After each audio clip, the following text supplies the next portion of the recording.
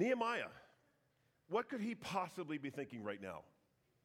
Last week we saw that Nehemiah had risen to the trusted position of cupbearer to Artaxerxes, the king of Persia. We also saw that Nehemiah is a Jew and a direct descendant of the Jews who were taken into captivity by Nebuchadnezzar when the Babylonians conquered Judah in 586 BC. So Nehemiah is now been recently in chapter 1 confronted with the realities of what's going on in Jerusalem and to his brothers there, and he is grieved by what's going on. He's grieved, he's mourned, he's wept, and in chapter 1 he does the crazy thing. He starts to pray, and as he prays, God is putting in his mind a call to action. So we see this call to action being firmed up in Nehemiah's mind in chapter 1, and I'm afraid in chapter 2 what he's about to do is he's about to go before King Artaxerxes and ask permission to go back to Jerusalem and build the defensive walls of that city. Now, if you're a pragmatist like I am, that's just crazy talk. That's just crazy talk. That's suicide to even ask that question. And to understand that better, you have to have a firm grasp of what has happened in the historical context of this passage. So I'm going to take a little bit different view of this than Pastor Steve did last week. I gave you a study sheet because we're going to have to refer back and forth to this a couple times because these dates actually mean something. As Pastor Steve told us last week, the destruction of Jerusalem started hundreds and hundreds of years before the time of Nehemiah. It actually was told to Moses all the way back in the book of Deuteronomy, and then multiple prophets had foretold of the destruction of Jerusalem, and even Solomon, when Solomon's temple was being dedicated, God told Solomon then, if you walk before me faithfully with integrity of heart, as David your father did, I will establish your royal throne forever. So it was a promise that God would stand behind Israel forever. But he says, but if you or your descendants turn away from me and serve other gods, I will cut off Israel from the land. I will reject this temple, and this temple will be reduced to a heap of rubble. So with that warning, the nation of Israel did what? Nothing. They continued going away from God, and as a result, in 931 BC, we see that the kingdom of Israel, which was a once powerful kingdom, splits into two kingdoms, a northern kingdom and a southern kingdom. Now, they still have time, but 159 years later, for 159 years, they could have repented, reunified, and followed God again, but for 159 years, they continued to walk away from God. So as a result, the northern kingdom of Israel is conquered by the Assyrian Empire in 772 BC. Now, you still have the southern kingdom, which is Judah, the last two tribes, and they now have 186 years to repent and to turn back to God and to reunify. 186 years. But they didn't, so as a result, in 586 BC, the Babylonians conquered the southern kingdom and under King Nebuchadnezzar, and they take the Jewish people into captivity. So Nebuchadnezzar's great-grandparents would have been in this group. They would have been taken from Israel and taken back to Babylon as servants, and for any number of reasons that they were taken back. This is also where Daniel was. So, we saw in the book of Daniel, we see that Daniel starts out like being thrown into a lion's den, and then he ends up being an advisor and a leader in the Babylonian Empire. So this is that period of time. So, but in 540 BC, the Babylonians are defeated by the Medo-Persian Empire under King Cyrus. So King Cyrus now has an empire that stretches from India to Ethiopia, and he is the most powerful man in the known world at that time. And along with this whole massive thing, 127 provinces, he gets the Jews who are in captivity in Babylon. So the people that were captive to the Babylonians are now captive to the Persians.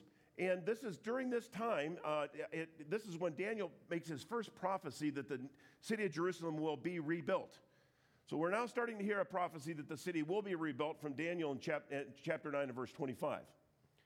So now, 2 years after this takes place, in 538 BC, King Cyrus sends the first group of Jewish remnants back to Jerusalem.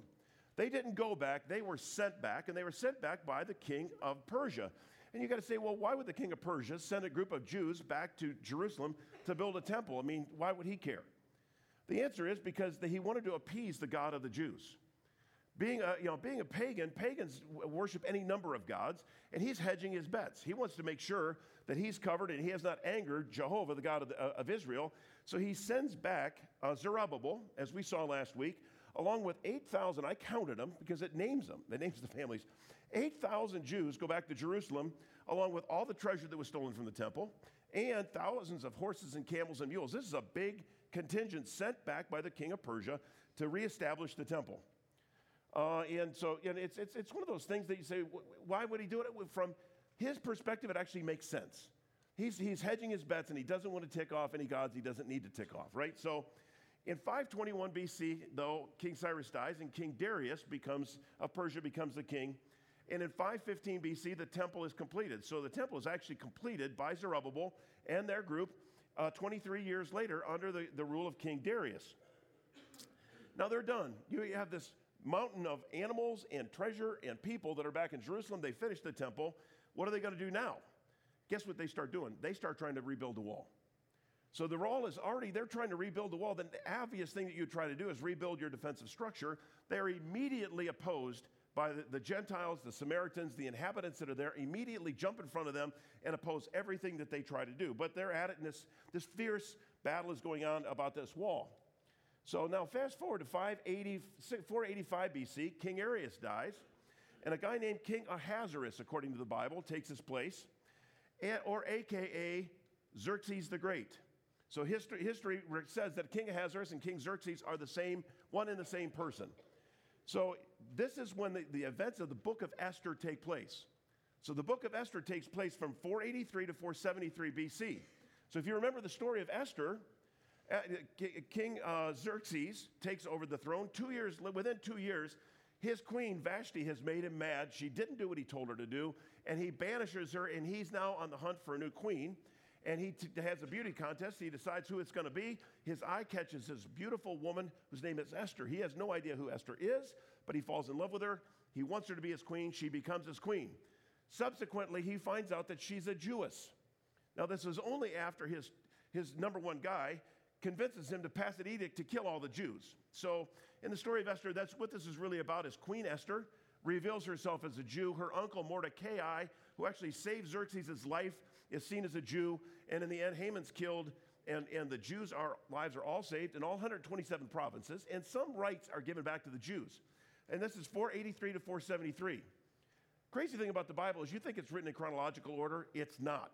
And so, sometimes it helps to get these things in the order that they happened. Fast forward to 465 BC.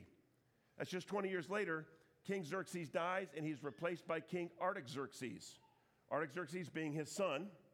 And Artaxerxes is the king that Nehemiah is dealing with. So this is now just 20 years after the time of the book of Esther is the book of Nehemiah is taking place. Artaxerxes takes his role as king, and he's immediately confronted by the Samaritans in Jerusalem. And the Samaritans are saying, you've got to stop these Jews from rebuilding these walls. This is a rebellious group. They're hard-headed. They're strong-willed. They're going to build these walls, and then they're going to rise up against you. And so Artaxerxes hears about this, and he makes a decree. Ezra, chapter 4, verse 19, I made a decree, and search has been made, and it's been found that this city from old has risen up against kings, and that rebellion and sedition have been made in it. And mighty kings have been over Jerusalem, who have ruled over the whole province beyond the river, to whom tribute, custom, and toll were paid. Therefore, make a decree that these men be made to cease, that this city be not rebuilt until a decree is made by me. Why should damage grow to the hurt of the king? Now, let's think about it. The city walls, any people, the first thing they did was build walls, because that was their defensive structure. And without walls, they could not be independent. They couldn't defend themselves. They couldn't stand on their own 2 feet. And any conquering army's job was to come in, tear the walls down, and keep them down. So the fact that Artaxerxes stops the rebuilding of the walls makes perfect sense. It's logical. But 2 years later, the very same king, Artaxerxes, sends the second group of Jews back to Jerusalem. And we see in Kings chapter 7 verse 23, Artaxerxes says, why are you sending a group back to Jerusalem to reinforce the temple? Why? To stop God's wrath against the king. He felt like God was coming against him, and he wanted to stop God's wrath, so he sends back the second group of exiles led by Ezra. So these are the events of Ezra chapter 7 through 10. And Ezra goes back to, he was a scribe, he went back to teach the law, he went back to reinvigorate the temple, he confesses the sins of the nation, he calls the people back to godliness, and the temple is restored. So Ezra didn't go back, Ezra was sent back. He was sent back by the same king who stopped the rebuilding of the walls. So this is one and the same person. Now fast forward to 444 BC. Nehemiah, chapter 2, verse 1, it's 444 BC, and he is now feeling that he needs to go to the king, and he's not going to ask to be sent back. He's going to ask to return. He's going to ask to go back and rebuild the walls of this temple. Now, this is 20 years after Artaxerxes became the king. It's 14 years after Ezra went back. So you could get in your mind when these things happen. These aren't a zillion years apart from each other. But there are several reasons why asking permission to go back and rebuild the walls is literally mission impossible. First of all, first problem is you have to go to King Artaxerxes, the most powerful man on the earth, and ask him if you can go back and rebuild the defensive walls of a city whose walls you just told everybody to stop rebuilding. He's going to have to get Artaxerxes to reverse his own decree and let him go back and rebuild these walls. Doesn't make sense. Makes no sense. It is literally impossible. Nobody in their right mind would do that.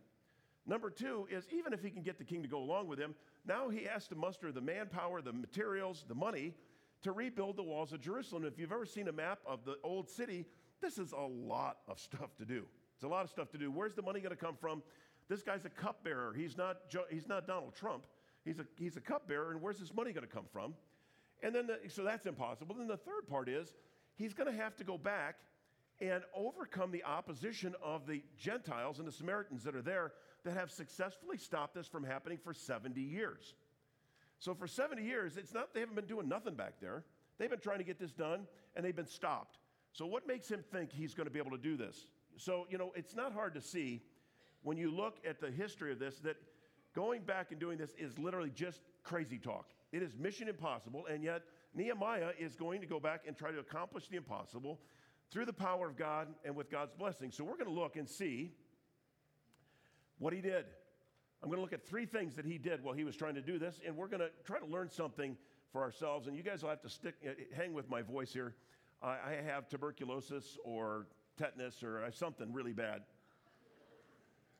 So I stayed away from our pastor, though, so I kept a safe distance. Chapter 1, what's the first thing that happened? In chapter 1, Nehemiah begins to feel a burden for his brethren in Jerusalem. And he starts asking, and he thinks, oh my goodness, somebody's got to do something about this. The next question is, what should I do? And then what does God want me to do? This is the same question we're all confronted with. When you go to the mission field, you go downtown to the food pantry, sometimes you see the realities of life, and you think, my goodness, somebody's got to do something about this. When I went to the Philippines for the first time, when this stopped being a nameless, faceless group of people that you didn't know, and they became people you did know, and their children don't have Band-Aids, they don't have rubbing alcohol, they don't have food, you come home and you think, my goodness, somebody's got to do something about this. And so this is where Nehemiah was. So, let's look at his life to see how he captured God's vision, because this is what we really want. We don't want to know what we want to do. We want to know what God wants to do. So the first thing that happened here in your outline is this. God exposed Nehemiah to the realities of life. He exposed Nehemiah to the realities of life. This is where it all began, folks, because Nehemiah is like any one of us. I'm sure he knew something was going on in Jerusalem. I'm sure he knew something bad was happening there. But he was ignorant to the real facts that were happening there because he knew about it vaguely, but he's a busy guy. The busyness of life. He's got a job to do. He's got a family to take care of. He has a house to think about. He's got a lot of stuff to do. And the busyness of life is obscuring the fact that something bad is happening back in Jerusalem. And the process of change in Nehemiah's life began when his brother confronted him face to face, belly to belly, with what was going on in Jerusalem. That's when the process of change happened. As 21st century Christians, we have this exact same problem. We live really busy lives, and hey, I'm right in there with you. We're not killing people. We're not doing anything bad. We're not stealing anything from anybody. But you got a job to do. You have a house to take care of. You have a family to take care of. You have parents. There's all kinds of stuff going on. But this busy many times insulates us from confronting the reality of what's going on in the world around us. This is why pastors want you to go on mission trips, because you stop all the crazy busyness here. You get on a plane. You go away to some place that's quiet, and it's like youth camp for adults. You get quiet, you start praying, and then you're confronted with the reality of what's going on. This is where the process of change began for Nehemiah. It's where the process of change begins for us. As long as we're insulated from the realities of life, we're never going to catch God's vision. We're going to catch something, but we're not going to catch God's vision. Al Buxton was here last year talking about Refuge of Hope. He's on the board of Refuge of Hope. He supported Refuge of Hope. And it was not until he started going and serving at the Refuge of Hope on a weekly basis that God used it to completely change his perspective. Now, listen, Al Buxton's not a slacker, so, we're not talking about a criminal here. This guy was a great guy, walks with God, and yet it was not till he got there right close to it that God really took him to another level. This is what happened to Nehemiah. So once that happened, Nehemiah begins to seek God through prayer. And if you look at Nehemiah 1:1 and Nehemiah 2:1, you'll see that there's a 4-month gap in the calendar. So from the time Nehemiah is confronted with the facts to the time he talks to the king is 4 months. So for 4 months he fasted and he prayed. Think about prayer. What happens from a practical standpoint when we pray? I know for myself, I find myself talking to God. So when I stop and pray, I think, okay, who are you talking to? I'm talking to God. See, like when I'm preaching to you guys, as long as I'm 50% right, it's good. It's evangelistically speaking. But when you're talking to God, you have to be 1,000% right. You have to be 1,000% right. You can't fool God. You can't bamboozle him. You can't hide anything from him. And so when you start praying, you think carefully about what you're saying. And there have been times I've been praying and I'll stop and say, hold on, God, stop. Forget that I said that. That doesn't even make any sense. Let me start again. And you have to think, you get very focused about what you're saying. You get very focused about what you're thinking about because you're hearing this through God's ears.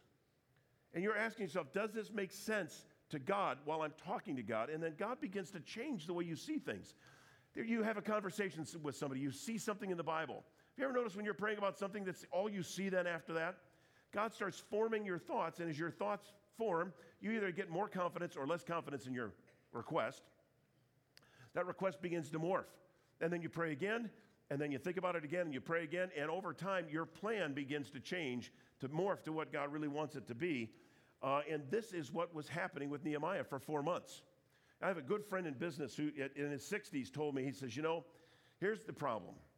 I'm always in a hurry. He says, the problem is God is never in a hurry. I've gotten ahead of God several times, and every time I get ahead of God, I get hurt. So what he had finally decided to do is I'm going to pray about things until I literally come to peace with that plan. And if that takes 2 days or it takes 2 years, I'm not moving until I come to peace with this. I'm tired of getting ahead of God. It's just too painful. Getting ahead of God is just too painful. So Nehemiah waited, and he listened to God, and he moved at God's pace. But if there's only one thing you get from this whole message, I want it to be this next thing. Now Nehemiah wants to know what God's vision is. How do you know? Does he write it on the blackboard? Does he write it down on your computer? And no and no. So what he had to do is he had to step forward by faith. He had to step forward by faith even when he was afraid and even when he didn't have all the details worked out. And he had to step forward by faith and do something. So look what happens here. Nehemiah chapter 2, verse 1. In the month of Nisan, in the 20th year of King Artaxerxes, when the wine was before him, I took up the wine and gave it to the king. Now I had not been sad in his presence. And the king said to me, why is your face sad, seeing you're not sick? This is nothing but sadness of heart. Then I was much afraid, as you would be. And I said to the king, let the king live forever. Why should not my face be sad when the city of my father's graves lies in ruins and its gates have been destroyed by fire? Pause, because now he's disputing the king, so now maybe somebody's going to lop his head off with a sword. But the king said to me, what are you requesting? Pause. Do I say it? It's like, oh boy, oh boy, oh boy, oh boy. So I prayed to the God of heaven. And I said to the king, and I said to the king, if it pleases the king, and if your servant has found favor in your sight, that you send me to Judah, to the city of my father's graves, that I might rebuild it. And the king said to me, and the queen sitting beside him, how long will you be gone and when will you return? It's like, are you kidding me? Are you going to kill me or what's going to happen here? No, how long are you going to be gone? When are you coming back? So it pleased the king to send me. Didn't let me go. The king sent me when I had given him a time. What happened here? Nehemiah goes in with about a half a plan. But he doesn't know exactly what to do, but he stepped forward by faith and he took the first step. He could have been ridiculed, he could have been killed, he could have been banished. It's a ridiculous request. I'm going to go back and rebuild the defensive wall so that you can't attack my people. That's what he's asking for. It's a ridiculous request, but he boldly made the request.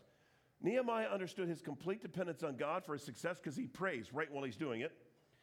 And yet Nehemiah's vision becomes clearer once he has completed the first step.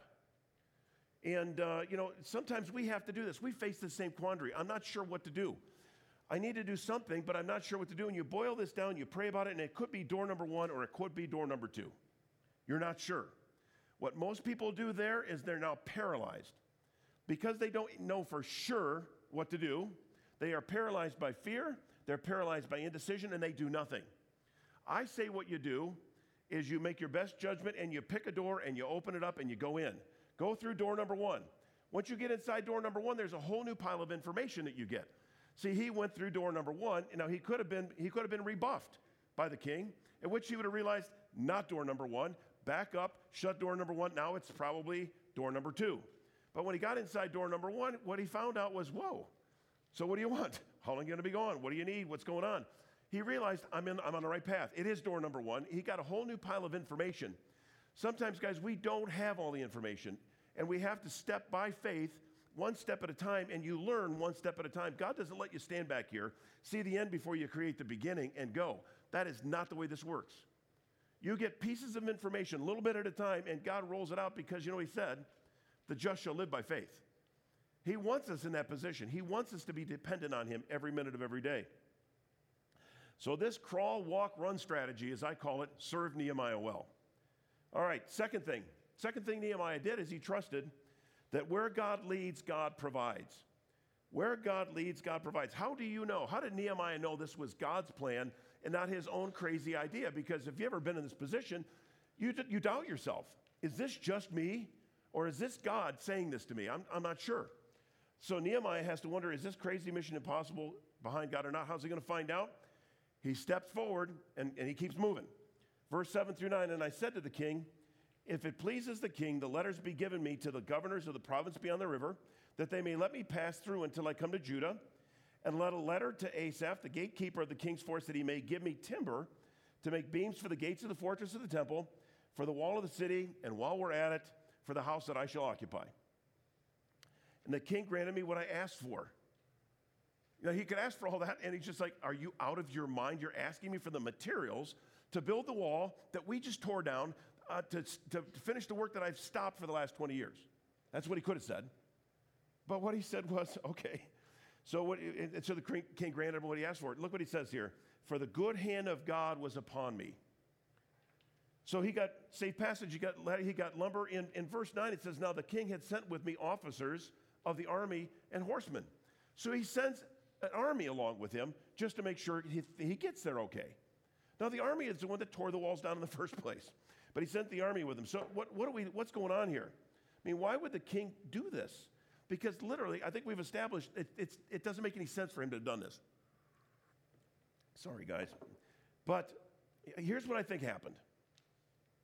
First of all, God provided for Nehemiah by giving the king an open mind. Before Nehemiah ever got there, he gave the king an open mind. In Proverbs 21:1, it says, the king's heart is a stream of water in the hands of the Lord, and he turns it wherever he will.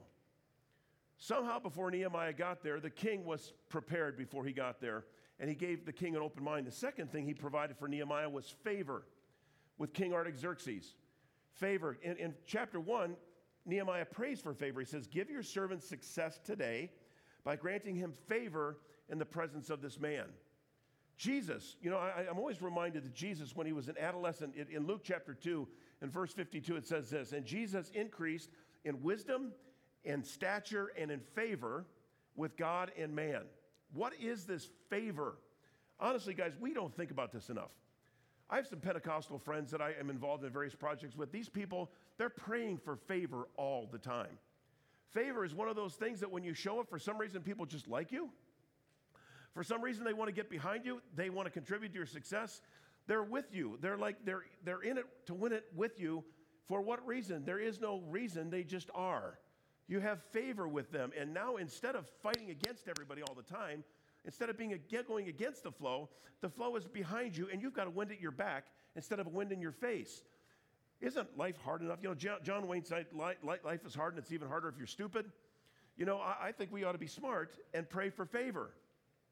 Because this is what God paved the way, and now Artaxerxes not only not opposing him, Artaxerxes is investing with him.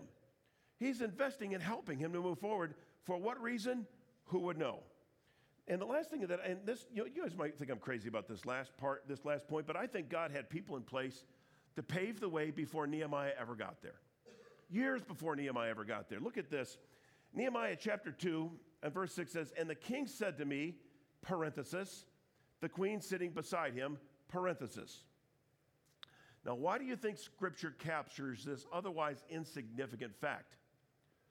Because the queen didn't make the decision, Artaxerxes did. So, the queen, we don't know who this queen is. Who is this queen? Did she influence the decision? We do not know. Did she? But I'm going to say, to get an answer to this, I would go back to the book of Esther. So if you look back at your chronology for a minute, you're going to see that the events of the book of Esther took place between 483 and 473 BC. Esther was queen to King Xerxes, father to Artaxerxes. At the time of Nehemiah chapter 2 and verse 1 in 444 BC, if Esther was 20 when she became the queen, she would be 60 on this day. Now, listen, Scripture is silent. It doesn't tell us who the queen was, as is history, because I researched it to see if I could figure out who this queen was. So history is silent, and Scripture is silent as to who the queen was. It is possible that parenthesis and the queen could have been Esther. If it wasn't Esther, you only have to do the math to know that Queen Esther was stepmother to Artaxerxes. We also know that the hand that rocks the cradle rules the world, boys and girls. Don't ever kid yourself, dads. I mean, we have stuff that we do, but we don't have as much power as we think. So it's very possible, it's highly likely, that God had been softening the ground in Artaxerxes' heart long before Nehemiah ever got there. Long before Nehemiah ever got there. We don't know, guys, when God puts a big project in front of us, a God-sized vision, you know what we don't know? We have no idea what groundwork has been laid long before we got there. God knows. We don't know, and He doesn't want us to know. He just wants us to step forward by faith and do what He called us to do. But God did provide, and Nehemiah is now comforted by the fact that this is probably God's plan, not my plan, because where God led, God is providing in a crazy, crazy way. So it's the acid test. I can't tell you how many things I've faced in ministry and in business where somebody's got an idea, and crazy ideas are a dime a dozen. We all have crazy ideas. But my question is always if where God leads, God provides. So where is God providing here? We don't know, but in this case, we do know. So the last point we're going to look at before we close is the last thing that Nehemiah did, and that is Nehemiah planned the work, and he moved forward boldly. Nehemiah's got a clear vision in his mind, and now he's got to boil that vision down to a working plan, and he's got to move forward boldly. So first thing he does, he reduces the vision to a plan. So I went to Jerusalem and was there for 3 days. Then I rose in the night, I and a few men with me, and I told no one what God had put into my heart to do for Jerusalem. There was no animal with me but the one on which I rode. I went out by night by the valley gate to the dragon spring and to the dung gate, and I inspected the walls of Jerusalem that were broken down and its gates that had been destroyed by fire. Then I went on to the fountain gate and to the king's pool, but there was no room for the animal that was under me to pass. Then I went up in the night by the valley and inspected the wall. And I turned back and entered by the valley gate, and then I so returned. And the officials did not know where I had gone or what I was doing, and I had not yet told the Jews, the priests, the nobles, the officials, and the rest who were there to do the work. Now that is a really monotonous passage of Scripture. I don't care how many gates you went through, or if it was too high or too low, or, why is that all there? Somebody has to take this vision and actually break it down to a working plan. Now, some of us are good at this, and some of us are not good at this. But this is the world that I live in. I'm a plan maker in real life. So I respect the idea that, somebody had to create the vision, but somebody has to say this plus this plus this plus this plus this is what's going to happen. He's breaking this down because if you lay out a vision with no plan, people are going to think you're crazy. So he's somewhere in this, he's breaking it down to a working plan, but then he's doing the next thing he does is critical for any of us that are leading anything. If it's leading our children, it's leading our family, and that's this. He cast vision. He cast vision for those who were to be involved in the work in verse 17 and 18. Then I said to them, you see the trouble we're in, how Jerusalem lies in ruins with its gates burned. Come, let us build the wall of Jerusalem that we may no longer suffer derision. And they think, well, great idea, bucko, but how's this going to happen? And I told them of the hand of my God that had been upon me for good, and also of the words of the king, that the king had spoken to me, and they said, okay. Let us rise up and build. So they strengthened their hands for the good work. See, he had to enlist the help of others. Guys, we don't do God-sized things by ourselves. Nobody does a God-sized thing by themselves. Nobody's an island unto themselves. He's trying to do Mission Impossible, and Mission Impossible is not going to be easy to do. So he had to communicate a God-sized vision to the people who he was counting on to do the work. It's a God, we're going to rebuild the walls of this city. Because it was a God-sized vision, it was aspirational. He aspired to do something that was big. Because it was aspirational, it was inspirational. He inspired people to do this, and he was thinking in God-sized terms, not man-sized terms. And so, what do? They're ready to roll. They strengthened their hands for the good work that was in front of them, and he clearly communicated what was in front of them. You know, we have a familiar passage in Proverbs 29:18 that says, where there is no vision, the people perish. Man, mark that down as like number 5 in the top 5 things that's true in the Bible. Where there is no vision, the people perish. Where there is no vision, you know what people do? People are catty. They fight with each other. They bicker. They do all kinds of stuff in the absence of a big vision. In the absence of a clear vision, people don't know what to do, so they devolve down to their normal, selfish little selves, and they fight with each other. I've seen that in churches. I've seen it in business. I've seen it in every aspect of my life. If you want to stop that problem, there's one simple way. Cast a strong vision, give somebody an oar, and tell them to start rowing. It is hard to rock the boat when you're rowing. You got to ask yourself, are you busy rowing or are you busy rocking the boat? Because if you're rocking the boat, you're useless. Stop it. So Nehemiah, the last thing here is Nehemiah, he expected opposition. But he purposed in his heart to press forward boldly. In verse 19 and 20. But when Sanballat the Horonite and Tobiah the Ammonite servant and Geshem the Arab heard of it, they jeered at us and they despised us and said, what is this thing that you are doing? Are you rebelling against the king? It's the same group that stopped this work all this time. Then I replied to them, the God of heaven will make us prosper, and we, his servants, will arise and build. But you have no portion or right or claim in Jerusalem. You know, he expected, and we should expect, if you have a God-sized project, you're going to have enemies. Somebody's going to try to stop you. Now, most of us are savvy enough to understand that our enemies are going to come against us. And in this case, these guys have been stopping this work for a long, long time. It was predictable. He had to know they're coming. They're going to be here in 10 milliseconds. They're going to get themselves all wound up. They're going to get in a lather, and then they're going to go straight at us. It's exactly what they did. The part that many of us don't think is that our allies will also oppose us. Our allies oppose us. Guys, I've just been through too many of these things to not say this. Human beings, by nature, resist change. You could be in a pit of fire with ants eating at your body and bees stinging your eyes out, but it's the pit that you know, it's the pit you're comfortable in, you know how things work, you know where you fit, you know what happens. And somebody says, we're going to get you out of the pit and put you over here and stop those bees from stinging your eyes out.